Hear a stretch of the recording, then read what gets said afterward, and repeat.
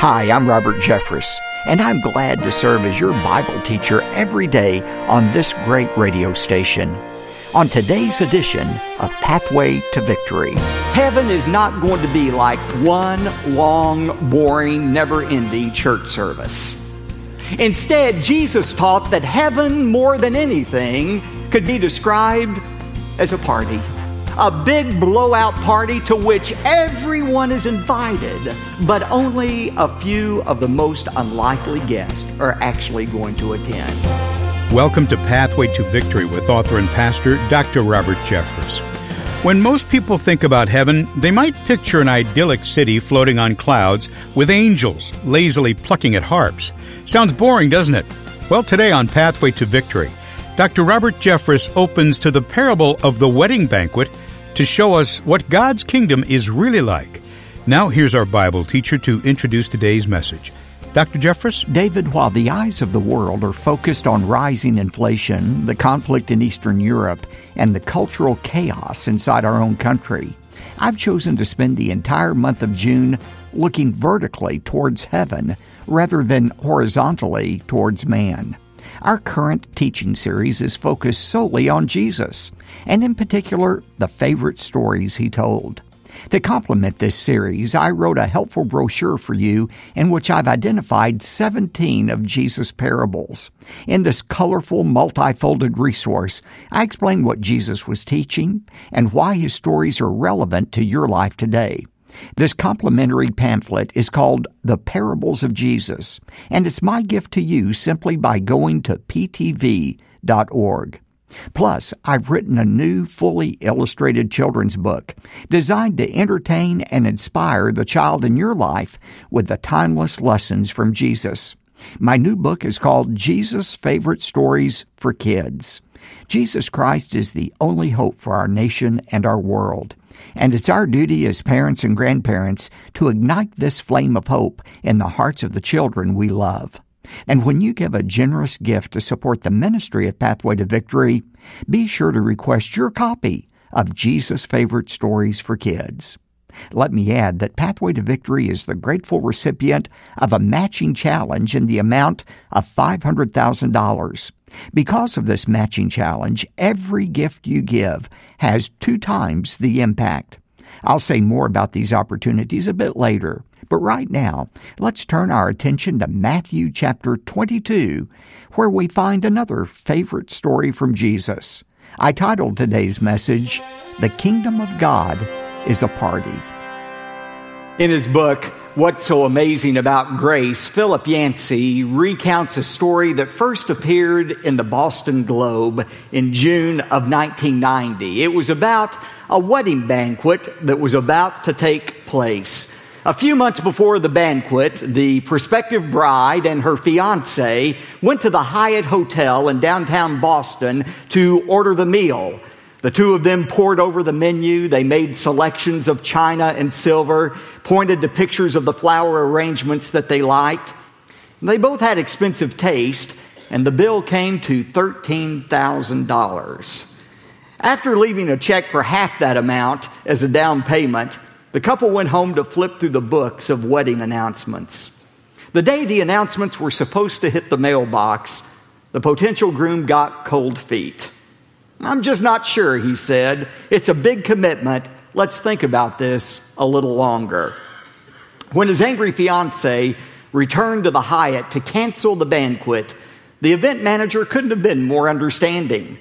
"The same thing happened to me, honey," she said, and told the story of her own broken engagement. But about the refund, she had bad news. The contract is binding. You're only entitled to $1,300 back. You have 2 options: forfeit the rest of the down payment or go ahead with the banquet. "I'm sorry, I really am." It seemed crazy, but the more the jilted bride thought about it, the more she liked the idea of going ahead with the party. Not a wedding banquet, mind you, but a big blowout. You see, 10 years before, this same woman had been living in a homeless shelter. She had got back on her feet, found a good job, and set aside a sizable nest egg. Now she had the wild notion of using her savings to treat the down and outs of Boston to a night on the town. And so it was that in June of 1990, the Hyatt Hotel in downtown Boston hosted a party such as it had never seen before. The hostess changed the menu to boneless chicken in honor of the groom, she said. And she sent invitations to rescue missions and the homeless shelters. That warm summer night, people who were used to peeling half-gnawed pizza off the cardboard dined instead on chicken cordon bleu. Hyatt waiters in tuxedos served hors d'oeuvres to senior citizens propped up by crutches and aluminum walkers. Bag ladies, vagrants, drug addicts took one night off from the hard life on the sidewalks outside and instead sipped champagne, ate chocolate wedding cake, and danced to big band melodies late into the night. You know, contrary to what most people believe, heaven is not going to be like one long, boring, never-ending church service. Instead, Jesus taught that heaven, more than anything, could be described as a party. A big blowout party to which everyone is invited, but only a few of the most unlikely guests are actually going to attend. And that's the theme of the parable we're going to look at today. If you have your Bibles, turn to Matthew chapter 22 as we discover why the kingdom of God really is going to be a party. Now, this story could actually be told or seen as a play in 3 acts. And we have Act 1 of the play beginning in verse 2. Look at it with me. For the kingdom of heaven may be compared to a king who gave a wedding feast for his son. Now, let's stop here and make the obvious application. I believe Jesus was alluding to a future wedding banquet that is yet to take place. In the Bible, we call it the wedding supper of the Lamb. The Bible says in Revelation 19, when Jesus Christ returns at his second coming to set up his millennial kingdom, and you and I will return with him since we'll already be in heaven, when he gets to earth, God's going to throw a party for his son. Why? Because his son is married. His son is the groom, Jesus Christ. He has married his bride, the church, you and I, and there is going to be a banquet called the wedding feast, the marriage supper of the Lamb. I think that's an allusion to what's going on here. Well, such a celebration was quite an honor to be invited to. Not just anybody got invited to the palace for such a celebration. Now look at verse 3. It was normal in the Middle East to send out 2 invitations to such an occasion. Verse 3, and he, that is the king, sent out his slaves to call those who had already been invited to the wedding. Now let me explain again. In the Middle East, you would send 2 invitations to a celebration like this. The first one would go out several months ahead of time. Do you ever get those postcards in the mail, save the date, you know? Well, that had already gone out. That's the first invitation. The second one was a couple of hours ahead of the party, the slaves went out to remind the guest that the wedding feast was about to come. However, even though these guests had not RSVP'd months earlier, and now he sends out his slaves to ask them again, they still are unwilling to come. Well, the king could have canceled the celebration right then, but he didn't do it. After all, he wanted to honor his son, so he goes an unprecedented step of actually sending a third invitation. Look at verse 4. And he sent out the other slaves, saying, tell those who have been invited, behold, I have prepared my dinner, my oxen and my fattened livestock, and all are butchered, and everything is ready. Come to the wedding feast. And what was their response? Verse 5, and they paid no attention and went their way, one to his own farm, another to his business. How did the people respond to this third invitation? Jesus says there were actually 2 responses. Some declined the invitation because of their indifference. They were indifferent to this opportunity to come and be a part of the wedding feast. By the way, I've heard a lot of excuses about why people don't come to church. When I'm talking to somebody about their spiritual relationship to Christ, sometimes I ease into the conversation by talking to them about their church attendance. And people have come up with all kinds of reasons for not coming to church. It's too hot, or it's too cold. It's too loud. It's too soft. The music's too contemporary. The music is too traditional. But some years ago, I heard the excuse to end all excuses. I was pastoring out in Eastland. It was the late 1980s, and Deacon and I went to the home of somebody on our rolls, a couple, an elderly couple who had never darkened the door of the church since I had been there. And so we went out to visit with them, and so I brought up their church attendance. I said, can you tell me, I noticed you haven't been at church. Why don't you come to church? And the woman said, oh, Pastor, we were just so shaken by the war, we haven't gotten over it. I thought to myself, war? You know, I blurted out, what war are you talking about? She said, World War II, of course. The big one. We just hadn't gotten over it yet. Something that happened 50 years ago, they were using as an excuse not to come to church. Well, that's what these people did. They were talking about reasons not to come to the wedding feast. Some people respond with indifference, but amazingly, verse 6 says, some actually responded to the third invitation with anger. Verse 6 says, and the rest seized these slaves, mistreated them, and killed them. Here are these slaves issuing a third invitation, come to the wedding feast, enjoy the great banquet, and these people respond by killing the messenger. Why in the world would people get so angry about coming to a feast? It doesn't make sense that people would get angry about being invited to a party. Just like it doesn't make sense for people to become angry when you invite them to become a part of the kingdom of God. It's not rational when you think about it. And the fact that people do get that angry, some people, only shows how separated from God they really are. And that's what happened here. What was the king's response? Look at verse 7. But the king was enraged, and he sent his armies and destroyed those murderers, and he set their city on fire. But after all, he had a son who was about to get married. He wanted to honor the son. And so he came up with an idea. And that begins Act 2, starting in verse 8. And then he said to his slaves, the wedding is ready, the down payment has been made, but those who were invited were not worthy. So go therefore to the main highways, and as many as you find there, invite to the wedding feast. And so those slaves went out into the streets and gathered all that they had found, both evil and good, and the wedding hall was filled with the wedding guests. It was unthinkable that these people were the ones who would enter into the king's palace.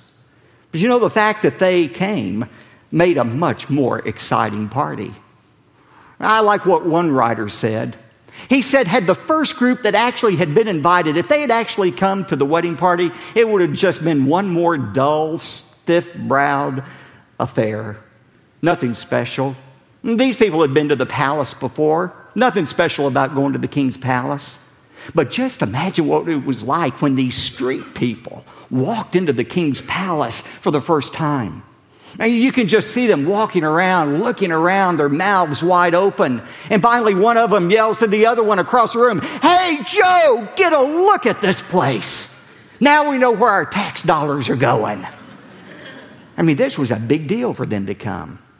Had the first group come to the wedding banquet, it would have been no big deal.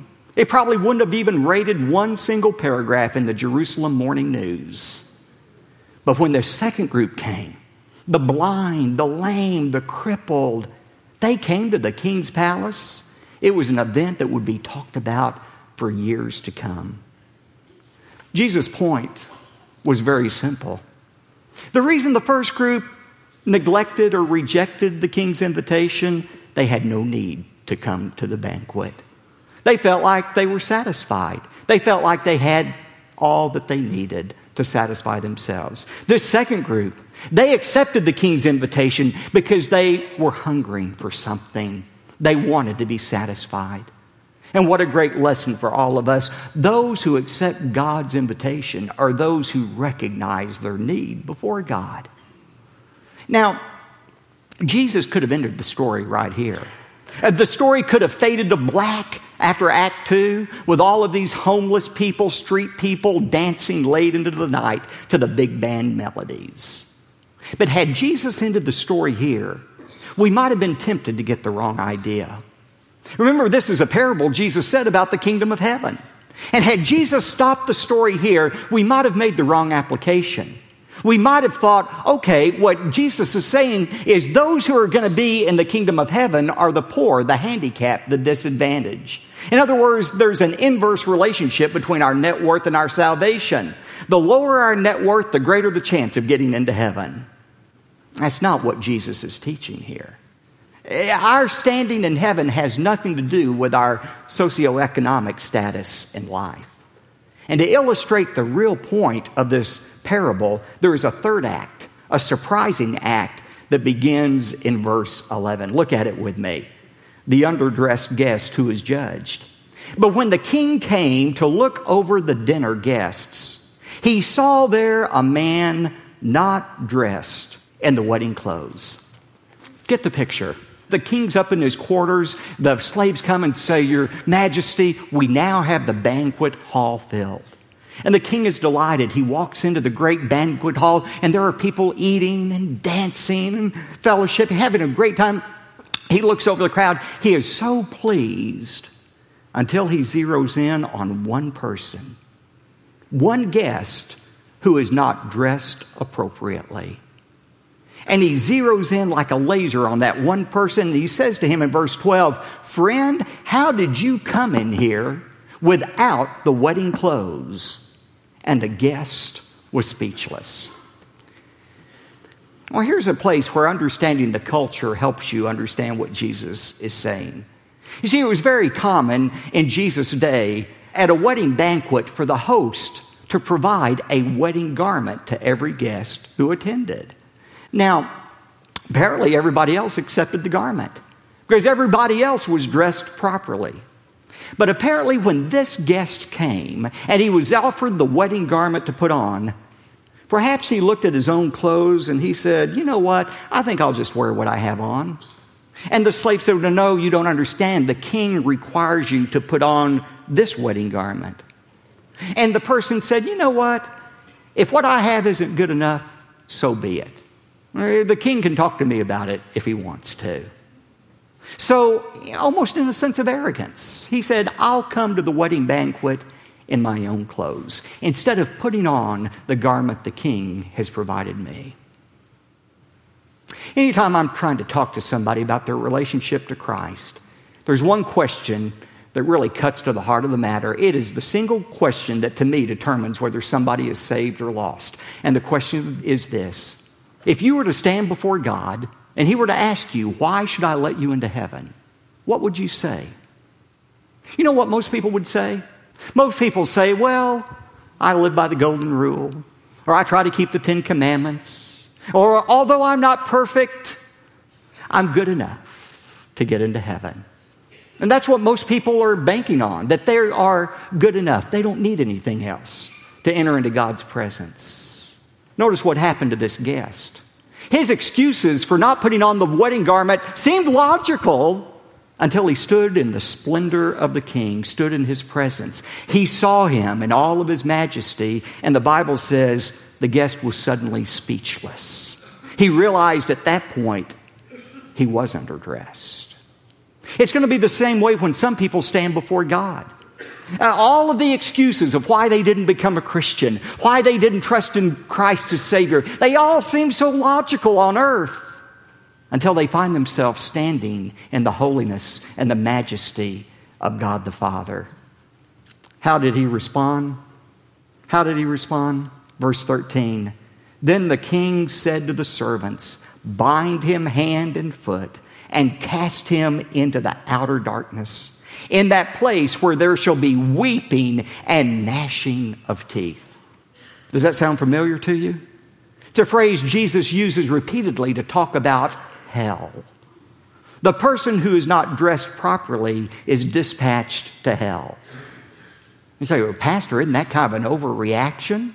Just because the person isn't dressed properly, he goes to hell? You know what Jesus is saying here. This parable is not about how to dress for a wedding. It's how to stand before God. In the Bible, a garment is a sign of righteousness, a sign of our right standing before God. And all of us have a choice about what garment, what righteousness we want to use when we stand before God. We can either stand before God in our own righteousness or in the righteousness God offers us through His Son, Jesus Christ. Only God is capable of providing a covering for our sin. And that's what He did with His Son, Jesus Christ, the perfect Lamb of God. Jesus Christ, the Son of God, died on the cross in order to provide a covering, an atonement for our sins. And when we trust in Christ as our Savior, what we are saying is, I'm not trusting in my own righteousness, my own goodness. I'm trusting in the perfect righteousness of Jesus Christ. Jesus gives this application in verse 14. For many are called, but few are chosen. It's clear what He means in this parable by that. Everyone has been called. Everyone has been invited to attend the wedding feast. Everyone is offered the gift of salvation. However, some neglect that invitation. They are so caught up with the things of this world, they don't have time to prepare for the next world. They simply neglect the invitation. Other people angrily reject the invitation. They shake their fist in the face of God and say, I don't need your salvation. Some people decide they'll approach God in their own way, in their own righteousness.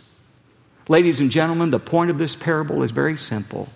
There is only one way to be accepted by God, and that is to put on the righteousness He offers you. He offers to clothe you with through His Son, Jesus Christ. When He shall come with trumpet sound, oh, may I then in Him be found, dressed in His righteousness alone, faultless to stand before the throne. On Christ the solid rock I stand. All other ground is sinking sand. All other ground is sinking sand. Come one, come all. The kingdom of God is a party, and everyone's invited.